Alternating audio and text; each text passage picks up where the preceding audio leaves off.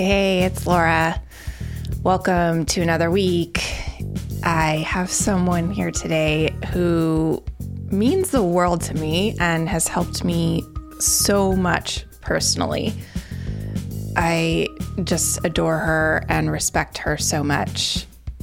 Jody White is an Austin-based therapist who is doing really extraordinary work guiding people through love addiction and codependency. The first time I heard the phrase love addiction, I definitely rolled my eyes and discounted it completely. It sounds stupid.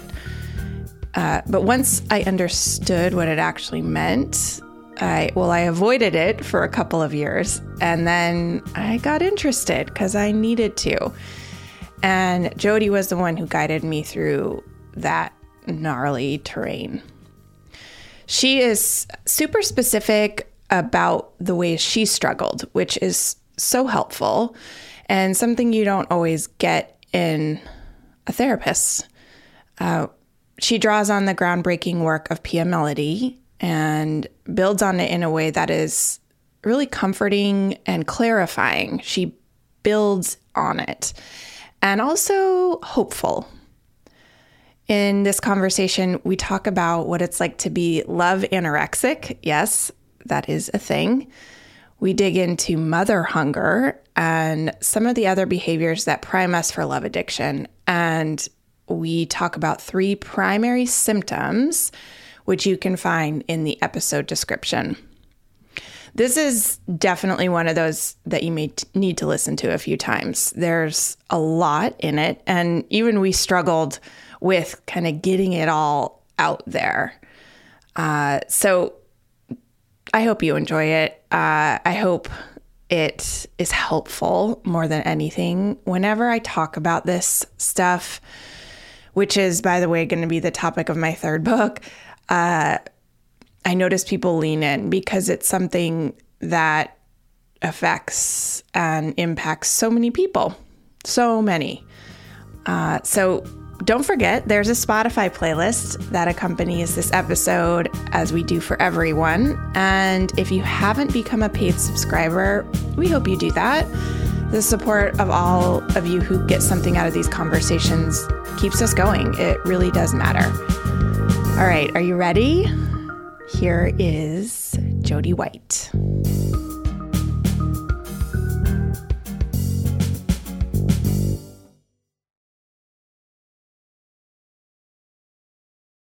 All right, so we'll officially start. Hi, Jody. So good to see Laura. Good to see you too. So I asked you to come on to talk about something that that has become a big topic for me in the past several years, really since meeting you. And I thought a good way in would be to tell everyone what you do and then talk about why you got interested in love addiction. Okay. So I am a therapist and I specialize in trauma, but I really like to always whittle that down to not just trauma, not just attachment trauma, but relational childhood trauma and codependence and love addiction. And so, but really we're talking about trauma. And I went back to school at 40 years old after working in the magazine industry for 16, 17 years, thinking that was what I was supposed to do, which is also a big part of my story, how I suffered through that for 16, 17 years. And knowing I wanted to work in the helping field and wanted to be a therapist, so I'd go back to school at 40 to be a therapist, thinking I'm going to specialize in substance abuse because I thought that was really important and not talked about enough. And this was me to talk about this stuff. Because then I always knew I probably had a little bit of a, issue with my alcohol use. Let's minimize that at the time, I'm just codependent and I drink a little too much, Right. That was my story. So I'm going to specialize in substance abuse. And so I go through all this program and this training, and I end up working in a trauma crisis center for my internship. Meanwhile, my life is, I know there's something not quite right with my relationships. Mm-hmm. And so then as moving forward, and a lot of time in my internship, actually, which was about 2 or 3 years to get through that, I was what at the time, and I didn't know this, but at the time we were calling it love anorexic. So I was not dating. Have you heard that term, love anorexic? No, haven't heard that. I don't like the term. You don't date, you don't have sex, you're like, is it celibate?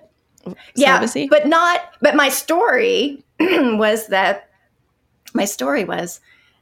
I was just busy and I was in the process of changing my life. I was doing so much work on myself. Meanwhile, I wasn't really in therapy at that time, but I was in my internship, so it kind of felt like therapy, Right. like I was doing some sort of therapeutic thing for myself. So not understanding that the disastrous relationship I had when I was in grad school led me to shut off a huge part of myself and protect myself. And that wasn't the first time that had happened. I had done this sort of what people will sometimes call love anorexic. I don't love that term. I don't like it. But I had done that several times throughout my life. Really what I was doing was protecting myself. I was just being hyper avoidant. Right. So you were no dating, no dating, no nothing. No nothing. Yeah. And it all made sense to me. Of course, this is just, one day I'll get back into a relationship. Everything's okay. All that dysfunction is behind me because I'm doing all this work on becoming a therapist. And it's not the same as addressing your stuff. And so, time goes on. I moved to Austin. I decide I'm going to date again. And so here's what happened after 3 years of no dating, no sex. Within 2 months of this new relationship, it was a disaster. Then I got out of that one, immediately jumped into another one. That was also with another love avoidant. That was also not great. Then I jumped into another one. What did disaster look like? What was? Well, when I say disaster, I think this one in particular was, I had him on a pedestal of someone who probably had his shit together, and had done all this work. And then, right. There was a lot of trauma in his life. I got my codependence flared up, my love addiction kicked in, and we were completely enmeshed within 3 weeks of starting dating. Wow. 3 weeks. Yeah. I looked at that one as within that very short time of dating him, I was on the floor. I went from functioning pretty well to just being on the floor. Oh, yeah. And so then this other person had come along, a musician here in Austin, and I thought, okay, he looks safe. I'm going to jump into this one and soothe myself there, which I didn't know that's what I was doing. But, my ego, I start feeling better about myself. I start feeling more valuable, getting up off the floor. And he's also avoidant. And so then I go into, trying to prove myself, trying to get his attention, trying to do. That didn't work. Then another musician comes along and I get into that one. And this is an example of this all happened within a year, 12 months, 3 relationships, the spiral. And what I call it is the ramp up of love addiction, because if we don't address it early in life, it just ramps up. And you go through the relationship cycle faster and faster and faster and faster. Yes. Sometimes just to the point of like days. Oh, yes. I can imagine that if I had continued to go. The thing is, though, that in this ramp up, this cycling, we also fall apart faster, too. And so finally, after a year of this, I have a friend who's a therapist here. And she said, hey, I know about this therapist. I think she's pretty good. Maybe talk to her. Still, love addiction wasn't mentioned. Mm-hmm. And so I go in to meet with this therapist, and she said, it was 15, 20 minutes of this first session. And mind you, I had been in therapy before. Yeah. Lots of therapy. And this particular therapist said, let me just tell you what's going on here. You're a love addict, and you're attracted to love avoidant partners. And then she proceeds to basically describe every relationship I'd ever been in. Wow. She goes, let me guess. The guy comes on strong. You feel really good at first. You seem really connected, like, oh, this is great. And then as soon as you decide, yeah, okay, this is cool, I'm going to move forward, they start to pull away a little bit. And then you start to feel really insecure and you start to try to grab onto it. Meanwhile, they're moving away, they're moving away, they're moving away. And meanwhile, you're spinning out of control, right? And then if you break up, they come back.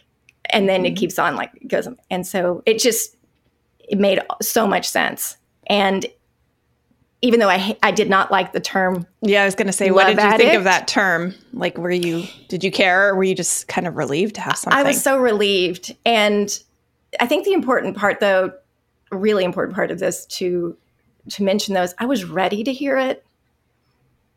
Yeah, you were sick of it. I was tired of I was tired of my own bullshit. I was tired of what I was doing to myself. Why did you decide to make this a focus of your work? And like, what did you do after she told you that? Like, what happened? Okay, well, let's start with that. What happened after, because that'll lead me into why I started specializing in this. So I'd currently broken up with someone, and we were still talking. Yeah. We were still hooking up. Love that.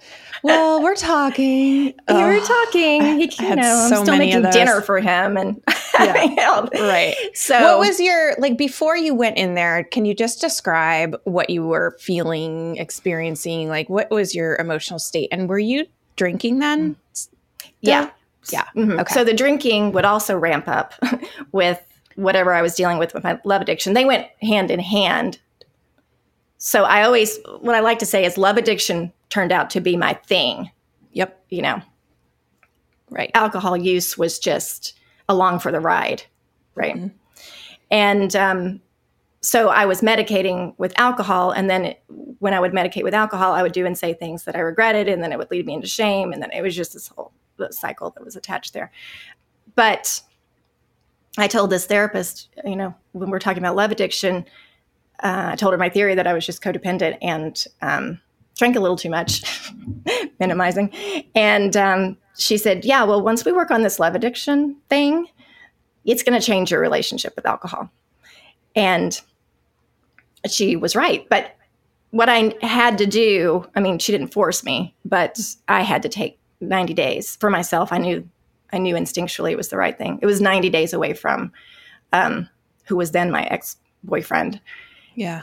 And no contact. So it was, and a conversation had to happen. I had to have that conversation, set that boundary, which was, I think, the most painful moment in my life, because it felt like I was going to die. Yeah. Because that's what love addiction is about, and we'll talk about this in a minute, but it's attachment. Mm-hmm. And it's all due to an attachment wound. And we're looking at that person as, I need you to survive. Yep. So. And it is that strong, having gone through it myself. And I'm sure there are so many people listening going, oh God, yeah, it does feel like that. And it's not because I'm just like fucked up. Right. No, This is a real thing. And, I always thought it was just me. I'm just crazy. I'm broken, or whatever it is that I believed about myself. So I did the 90 days, which was very challenging, but I did it. And I think that's also a part of recovery, is you prove to yourself that you can do things that you believe you can't do. Mm-hmm. But in that 90 days, I did a Meadows-based intensive, a weekend intensive, which is where you really dive into Pia Melody's model, mm-hmm. And the symptoms of codependence and developmental trauma. And that is what led me to realize, here I had been working in substance abuse at even inpatient at a substance abuse facility. And I thought about all the women who had come to me and reported these symptoms. Mm-hmm. And we were so focused on the alcohol use. Mm-hmm. And I'm realizing so many of them were dealing with this developmental trauma and love addiction. And so I knew that's what the work I wanted to do. Yeah. Yeah. And since then, do you just feel that more and more that it's obviously they're connected. And it's like with chicken and egg, like what comes first? I mean, I can see for me, alcohol was definitely, I think I had two things, but the attachment stuff came first. I didn't start drinking when I was 3. Right. And found other ways to medicate that. But so after those 90 days, then what? So after the 90 days, so let me just paint a picture of how I handled those 90 days. I needed something to show me I was making progress. And so I printed up a calendar, pages of the months, and I put it on my fridge and I marked days. Because I needed to know I got through those days. It's like sobriety counter. Like I haven't had a drink in 4 days. Same deal. Yeah. And I kept, my journals just show everything I was feeling and thinking. And I wrote letters to him, like little notes to him, because I needed to process feelings. And, in those early days, especially, it was still about him. So it takes time to realize this is about me. Yeah. And so after the 90 days, and I have to really say that of all the relationships, and I've had a lot of relationships in my life, this was a different kind of relationship. This is, how so? Well, he's probably the most functional person I ever dated, which is why, from start to finish, when things blew up and I ended up in therapy, ended up doing the 90 days, it was only 3 months that we were together. And before I set the 90 days, I communicated with him what I was learning about love addiction and love avoidance and what my part was, what it looked like his part was. And he was really willing to try all that on. So before you even went into took a break. Yeah. And he did get into his own therapy because he also noticed some of his behaviors that I didn't even notice. So he was able to, on his own. He had enough awareness, right? And so after the 90 days, I had promised that I would reach out to him. And I think I waited 94 days just because I wasn't quite ready. I was at this point of, I feel so good. I feel so strong. Do I even want to talk to him? But I said, I told him I would. And so we had a great conversation, and we did not get back together right away, but about 6 months after the 90 days were set, we did reconnect. I think it was about 6 months. We started dating again, and we live together now. Yeah, it's been a bunch of years, right? Yeah, we've been together for. I started recovery work, love addiction recovery work. I was looking at it today because I knew we were going to talk about it. It'll be 6 years this summer. Is it like being in a different relationship? Well, since we weren't together very long before I went into recovery, it is very much a different Right. You weren't married for like 10 years and then, yeah. Right. But I am very different than I've ever been in any relationship. I'm in my recovery, and this is, if anyone's in recovery or thinking about recovery, this is normal, is to kind of go from the more quote unquote love addict behavior or the extreme, to the more love avoidant side. And so the idea is that we eventually swing down to the middle, where we're in the middle. And so I definitely have my more avoidant behaviors that come up now, but I'm able to communicate them because I feel safe enough in this relationship to do that. Yeah. I think that's really important. Yeah. How is love addiction different than codependency? And is it different? Do they happen together? Like, what's the difference? Well, I think codependence is, the term is used more frequently. And I often, look, no judgment, because I misused it for a long time. I think a lot of times we don't really understand what codependence really is. Yeah, so maybe explain it too. Yeah. And to know that okay, so here's the thing. Especially you get on Instagram, hashtag codependence, hashtag love addiction, hashtag attachment. I mean, there's just so much out there right now, which I'm looking at as, hey, great. People are talking about it. That's awesome. Yeah. But this is also an opportunity to do your own, let's call it research, your own studying, your own reading. For my recovery and for the work that I do, I follow Pia Melody's work on codependence. Mm-hmm. And really what codependence is. And I do think we are starting to move away from the term codependence. So with Pia's work, really what that is developmental immaturity due to childhood trauma, right? And when we talk about childhood trauma, we're talking about either enmeshment or neglect in childhood. Enmeshment being when a parent or a caregiver was too enmeshed, too close with us, we got too much information about them. We were expected to play roles that weren't right. Is enmeshment a reference to the effect it had on us or the quality of the relationship?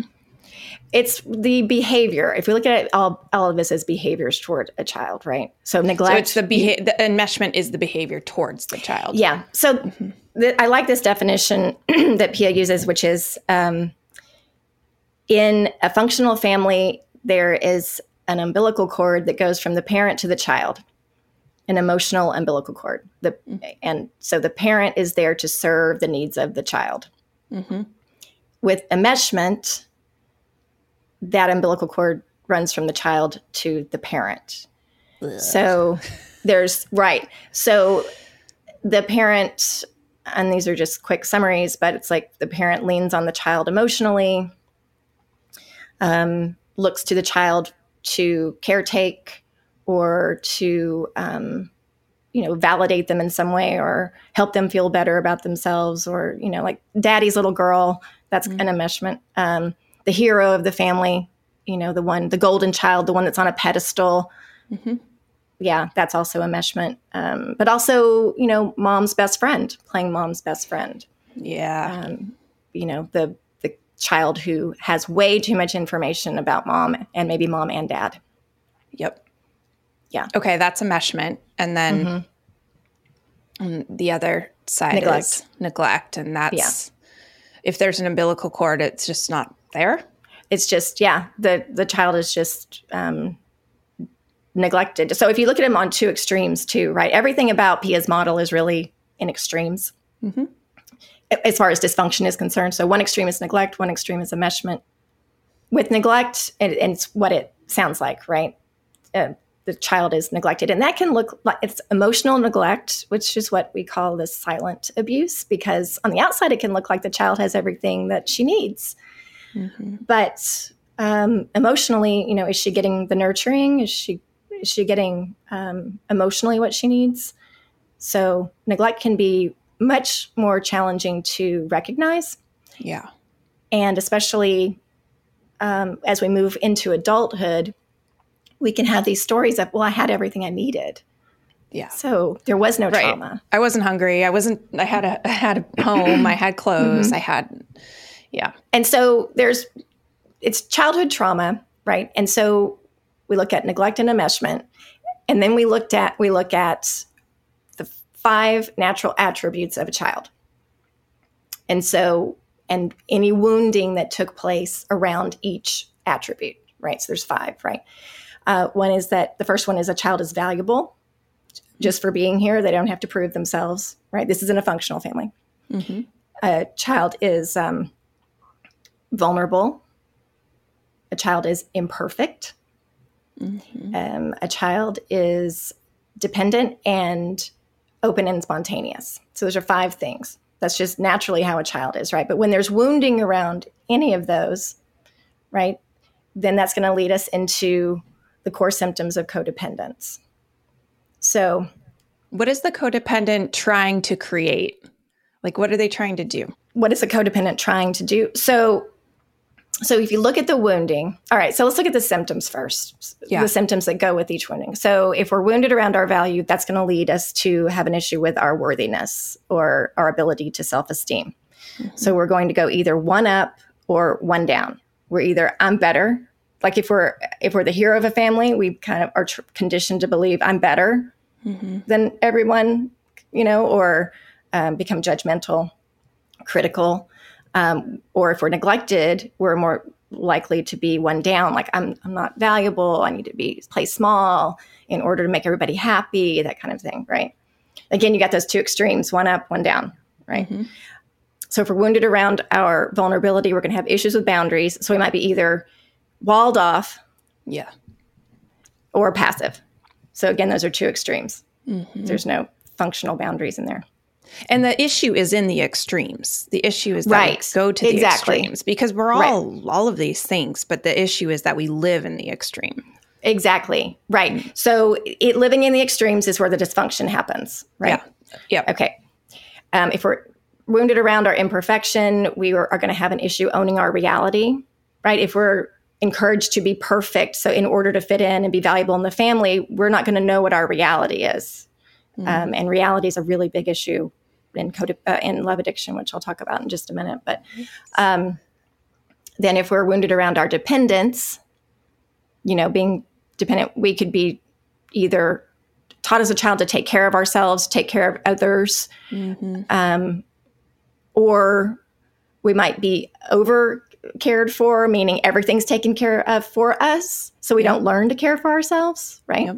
Mm-hmm. So that's going to lead to an issue with either being anti-dependent, like I got it, I don't need any help, or I'm helpless, as dependent on some other people to take care of us, right? Yeah. And then the last one is the issue with being open and spontaneous. That's our natural attribute, and that is if we're wounded around that, then moderation. So we don't learn containment, right? Mm-hmm. So those 5 core issues, and you look at, there's extremes within each issue or symptom. And so we vacillate. Oftentimes we can just live in one extreme, but a lot of times we move back and forth. Yeah. And that's why it gets so confusing a lot of times too, because we're like, I'm like this, and then I'm like this. And they'll say, like, this was an issue for me. We'll say, you're so,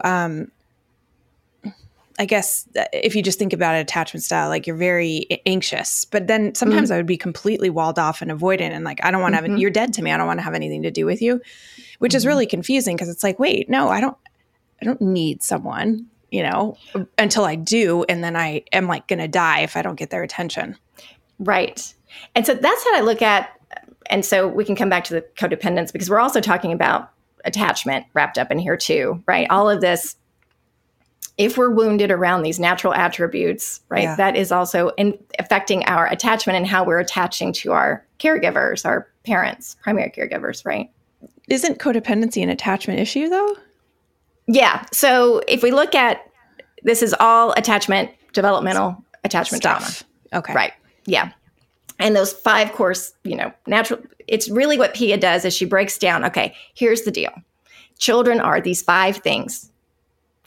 Period, right? These 5 natural attributes.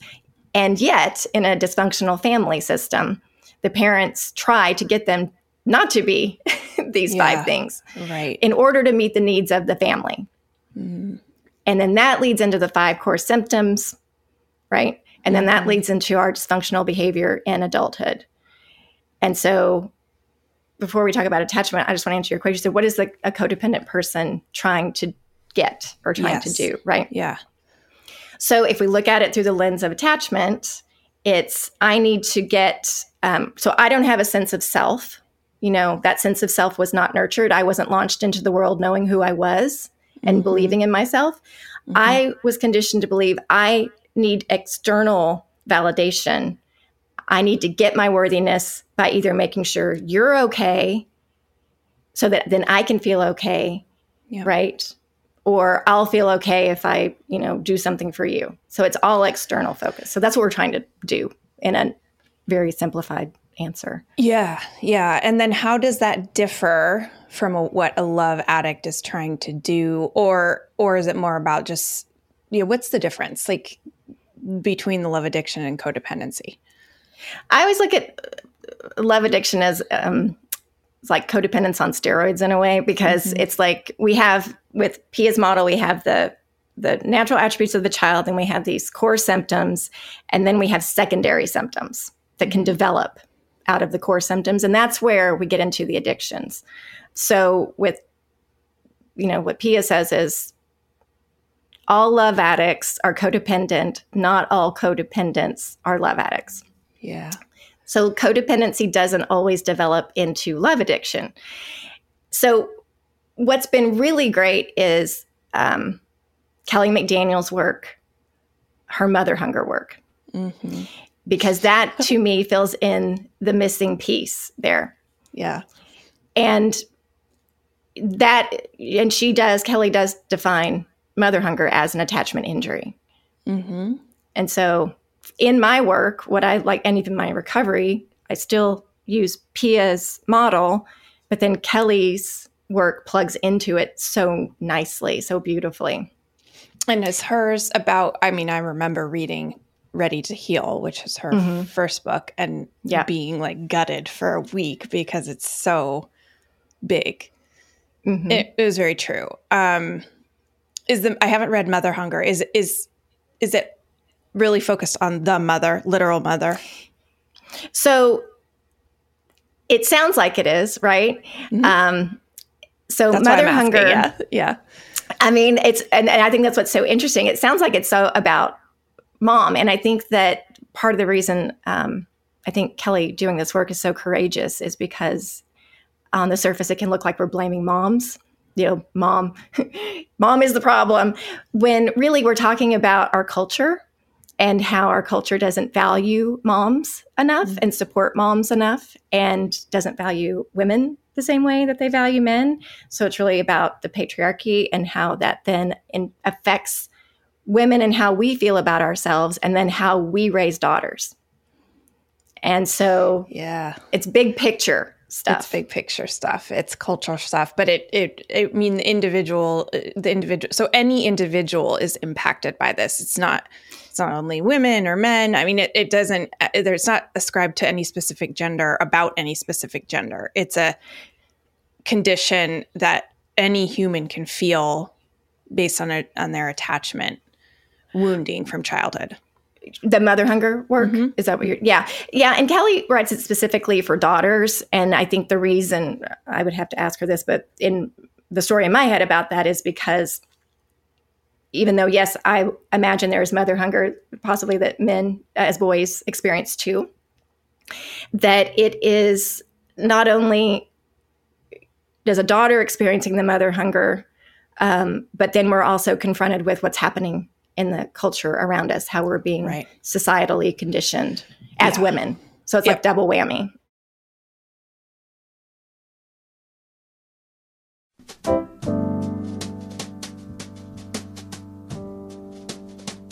Hi, I'm Michael. I'm the executive producer of Tell Me Something True and co-created the show with Laura. We have one goal here. Put something into the world that helps all of us figure out how we can have a better week. We think the best way to do that is to keep the pod ad-free, so all of the work goes toward making something that's useful for you instead of hustling to keep advertisers happy. And this is where you come in. TMST Plus is the membership program that helps to keep this show going. And whether it's through a monthly membership or a one-time contribution, TMST Plus members are super important because they help to pay for the pod's production and distribution costs. When you're a member, you get to join Laura for member-only events, send in questions for the AMAs, and you get access to the complete unedited interviews. It's pretty sweet, it makes a difference, and you can make it happen with a one-time gift or for as little as $5 or $10 a month. If your situation is such that becoming a member doesn't work, it's all good. We hope you enjoy the show, maybe share it with a friend or two, and we hope you check out the playlist we put together every week on Spotify. Just search the playlists for Tell Me Something True. It's free, and look, we're just thrilled that you're here.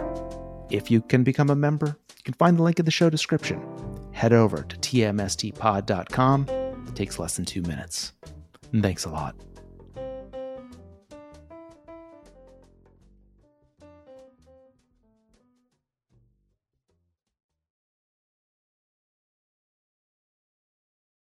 I actually really like the codependency on steroids phrase because it makes sense. I mean, it's simplified, but I think it's actually true. I have an idea, a hypothesis, but why would you call it an addiction? Yeah. And let me go back to something you said a little while ago, which is how the alcohol came first, but you also said, I didn't start drinking when I was 3. So something must have happened in there, right? Okay. So it's the attachment, right? Yeah. So we're looking at Pia's work. We're looking at Kelly McDaniel's work. And so let's look specifically at mother hunger and how this develops into addiction, what we're calling addiction, is that at an early age, we learn if we are in distress to auto-regulate. We auto-regulate. That's some thumb sucking, that's chewing on our hair. We have a blankie, we have a stuffed toy, whatever it is we're doing to auto-regulate because for whatever reason, mom isn't available. Right. And even it's not about, let's not go into this is a quote unquote bad mom. This is mom who has to work or mom who has other children. Can't be at your side 24/7. Right. That's right. So we learn to auto-regulate. The idea behind this though is that we do this in a pinch. Shouldn't have to, quote unquote, shouldn't have to do this consistently. Yeah. But let's say when we're talking about mother hunger, we do for whatever reason we have. It becomes the rule, not the exception. Yeah. Right. And so then that develops, and like with my story, it developed into fantasy when I was 7-ish. I mean, I was hardcore into my fantasy world, and it was a very important part of my life. And so, in my fantasies, I was living in LA. I was a grown up and I was married to Eric Estrada from Chips. And, I just had this great life. And what I've realized recently is that, I felt so good in these fantasies. I had everything I could possibly want. But Eric Estrada was actually barely in the fantasy. He was peripheral. It was really about how I felt. I felt so good, Yeah. But he was a part of it. He needed to be part of it in order for me to feel good about myself, see? And so then that fantasy developed into, at one point I pulled my hair out. I had a lot of anxiety. I bit my nails. That's also auto-regulating. Well then, 13, 14 boys come along, 14, 15 alcohol comes along. And so I'm auto-regulating with alcohol, boys sex, and alcohol. Boys. Yeah. And so that is where, if we look at the term addiction, and I can't remember who said this. I need to look up who said this, but it was basically, we need to stop calling it addiction because it really is we're just trying to get our needs met and we're auto-regulating. Yeah. It was someone who, and it wasn't Gabor Mate, it was someone who, and I actually did an Instagram post and I still can't remember who it was. It was in a lecture that I watched, but it was something about, let's just say it's not, let's stop calling it addiction. We're auto-regulating and we're learning, our brain has learned from very early on, we have to auto-regulate like that in order to feel safe. Yeah. Right. Yeah. Jolene Park recently said, if we don't learn to self-soothe, we will self-medicate. Same deal. Yeah. Yeah. And there are lots of talk about auto-regulation and self-soothing and, basically it starts very, very early, and so that's where, when we're talking about attachment, we're looking at either secure attachment or insecure attachment. And then under the umbrella of insecure attachment, we're looking at anxious or avoidant or disorganized. Right. And so you just said earlier that you sometimes would go into much more of an avoidant place, and then sometimes there would be anxious. And so what I've learned through working with love addiction and my own and with others is that we can move around. We can be more love avoidant, we can be more love addict. Yep. And it just depends on what gets kicked up in that relationship. Right. But the problem is that they're the extremes. And still extremes. They're the extremes of behavior, and the sane place is not to exit the spectrum. It's or the place of balance and peace and what we seek in recovery is a middle place. Mm-hmm. In addition to other things, a healthy sense of self and all that, but that's part of the middle. Mm-hmm. Exactly. So the addiction. So I was thinking one of the reasons it would be called an addiction is because you're powerless in moments to override it, control it. I mean, I couldn't. When I was in a spiral, it felt as desperate and out of control as drinking felt to me. Yes. Yeah. It does. If you can use the same symptoms of addiction to symptoms of love addiction, they look the same. Even physically. Oh yeah. Withdrawal is real. Withdrawal. Nauseous, sick. I would have mania, depression, anxiety, like holy shit, anxiety. I mean, I would be, it mimics like physically, emotionally, spiritually, all the same symptoms. Yes, it does. And so that also can go with, why we do call it an addiction. But, I really, love addiction is such an inaccurate term, though, for what it is that we're talking about, because it really, even though, yes, so the addiction part does make sense as far as, how we got there and also the symptoms of an addiction. But it really has very little to do with love, Right. Especially, that's why I've always hated it. You know how I feel about it. When first time I heard it, I was like, please, that's ridiculous. We need love, Right. Yeah. So you've started calling it, or do call it what? I still call it love addiction because it's what worked for me. Yeah. And now I have considered trying to recreate, come up with a new term. But the thing is, if I use love addiction, then people can Google that term. They can find Pia's work. I just always like to say, I don't like that term. I don't think it's an accurate term to describe what we're talking about.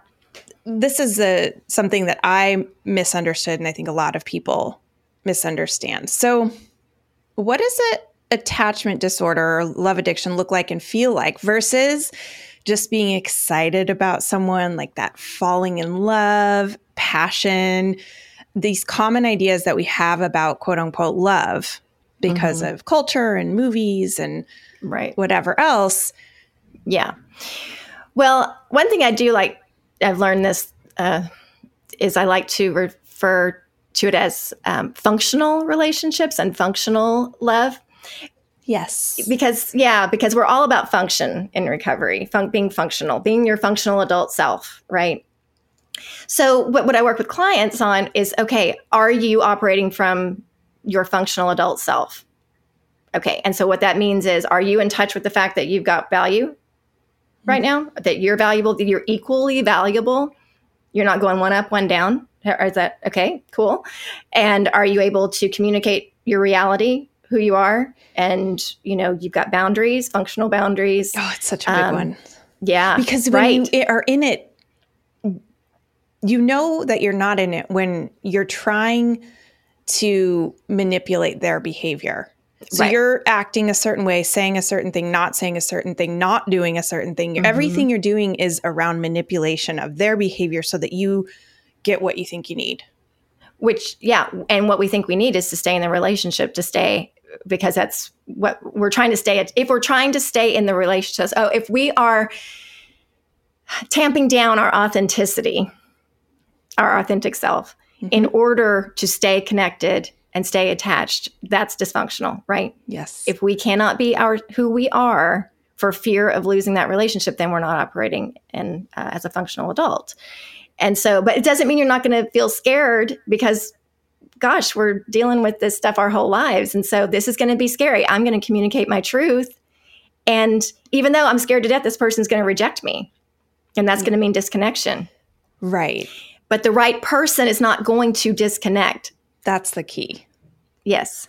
Is that you're in both situations, you can be afraid, and you will be.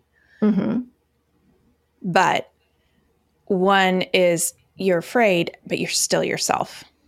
Right. And you accept the consequences. Well, right. I mean, and when I say the right person won't disconnect, I'm talking about a functional person. Yeah. That wants to be with you. Yeah. Because I think I want to stay away from right person. Who's the right person? Who's the, because a functional person is going to hang in there with you. It doesn't mean they're going to be thrilled about what you say, and there might be conflict even.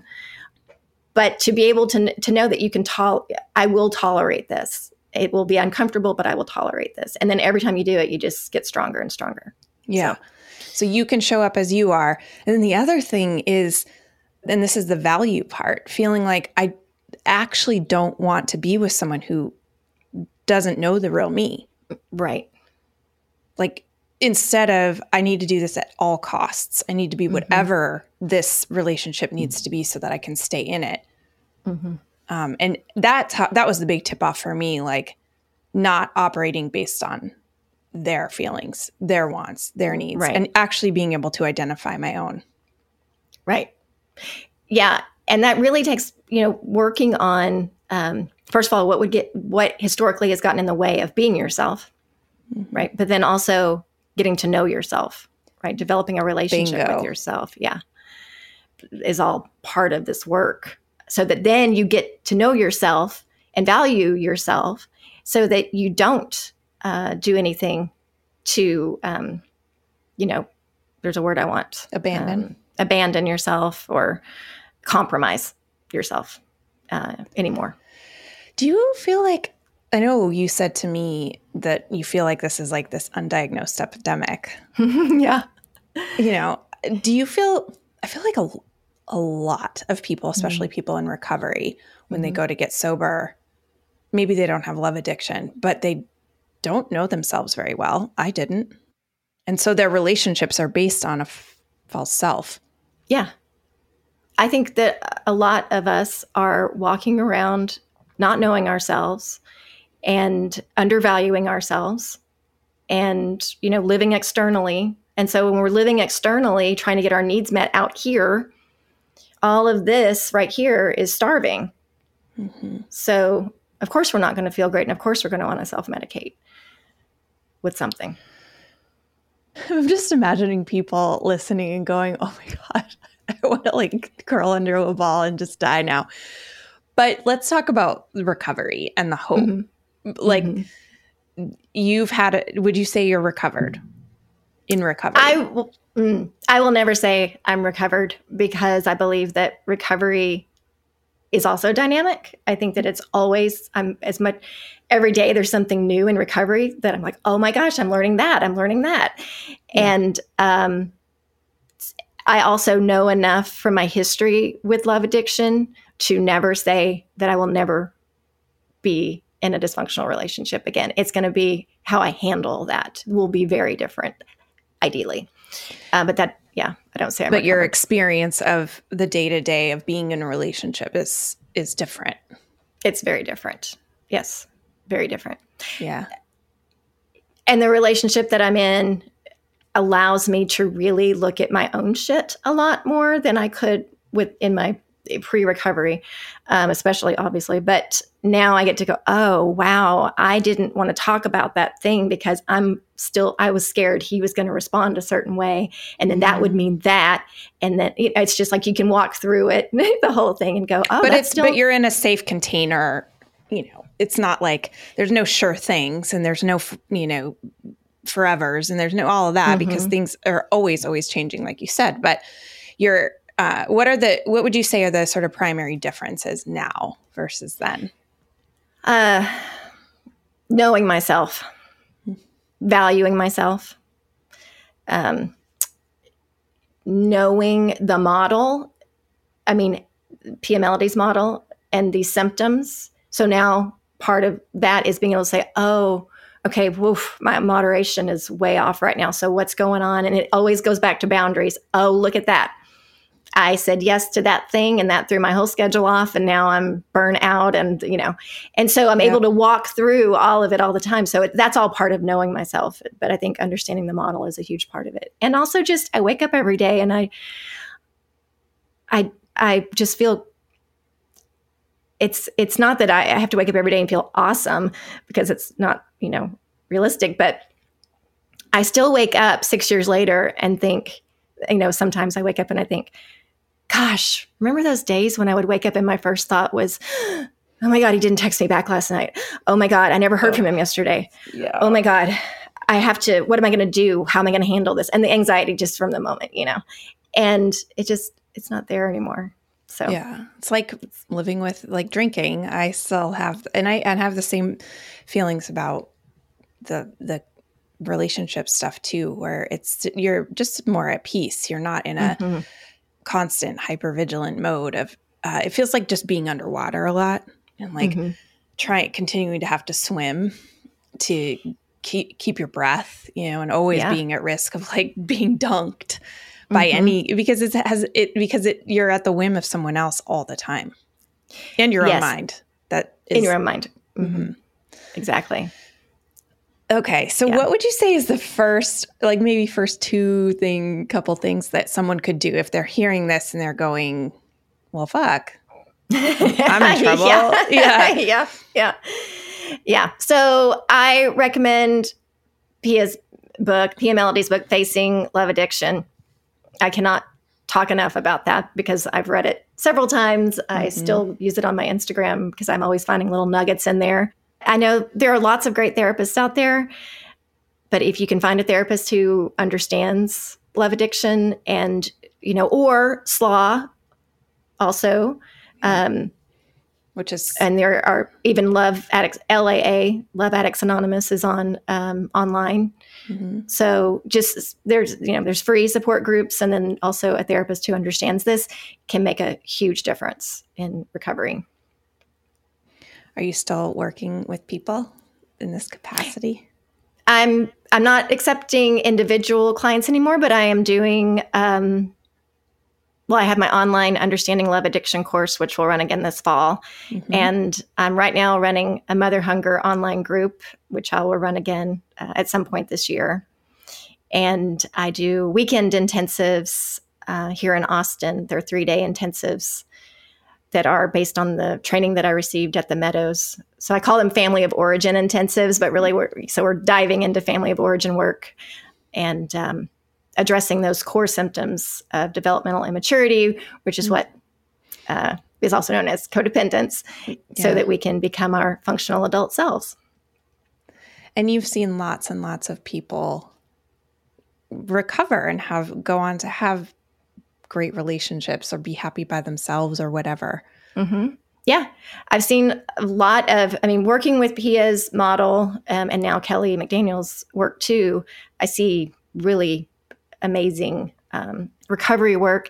And also, though, a big part of this recovery is we are going to feel anxious again. We are going to feel avoidant again.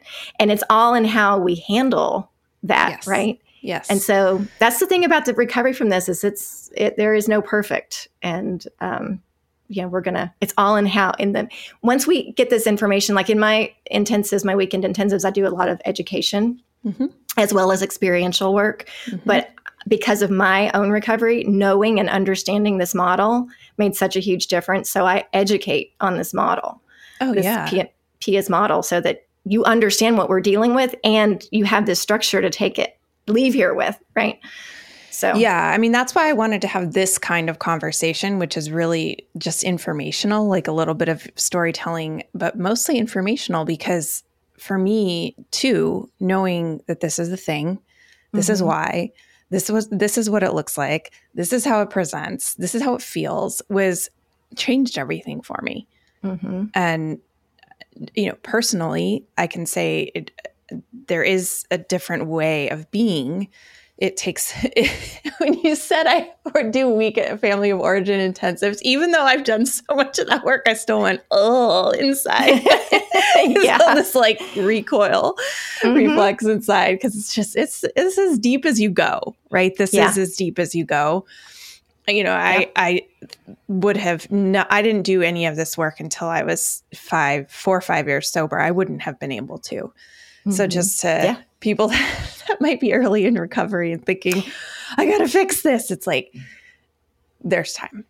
Right. And that is something that Pia talks about too, is before we do any love addiction work, we need to address any other addiction, is what she says, that is going on. So if there is alcohol, but we need to get stability, sobriety there first before we dig into this, because two reasons. First of all, we want you to be able to feel more confident, stable in this work as we do it, because it is trauma work.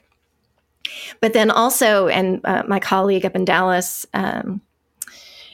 told me this, and I thought this was important, is that we also want a client a client or a group member to experience the anxiety that comes up, the feelings, the discomfort that comes up when we're doing this trauma work, and deal with it versus use something to medicate it, because that's how that started in the first place.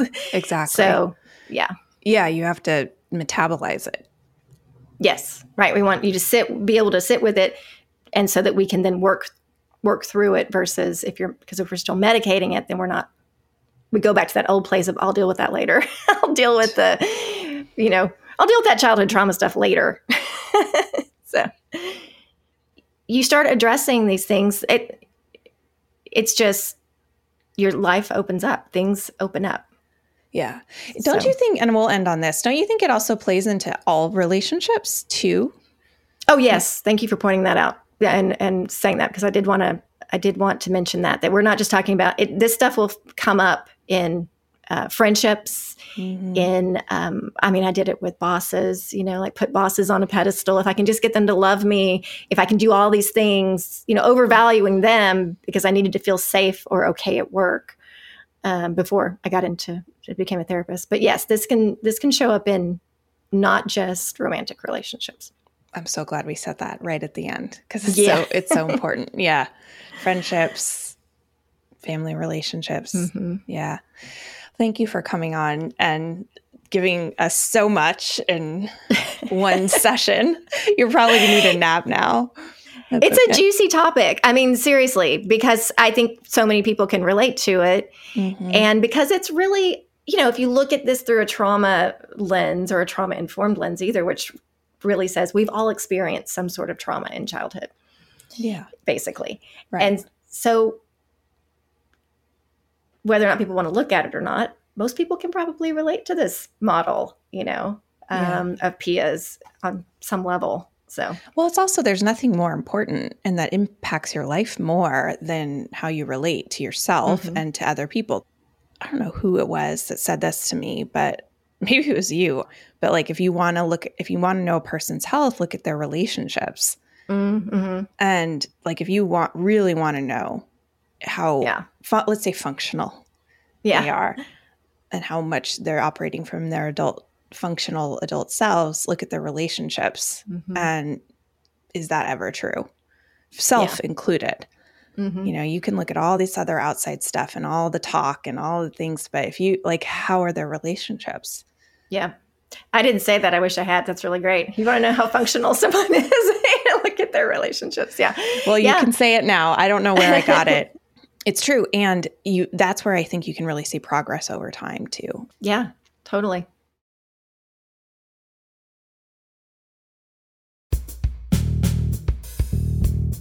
All right. Thank you so much for being with us today. If you want more TMST, head on over to tmstpod.com and become a member. Members get access to the full uncut versions of these conversations, previews of upcoming guests, invites to join me for members-only events, and access to our members-only community where I hang out a lot. We decided from the beginning to make this an independent project. We don't have sponsors and we don't run ads. This means that we can make the show all about you and not what our sponsors or advertisers want. But it also means we're 100% reliant on your support. So my request and my invitation is simple. Support the show by becoming a member, or you can simply make a one-time donation of as little as $5. I cannot stress this enough. You can make a huge difference for as little as $5. please head over to tmstpod.com right now. Tell Me Something True is engineered and mixed by Paul Chufo. Michael Elsesser and I dreamed up this show, and we're looking forward to joining you online and next time on Tell Me Something True.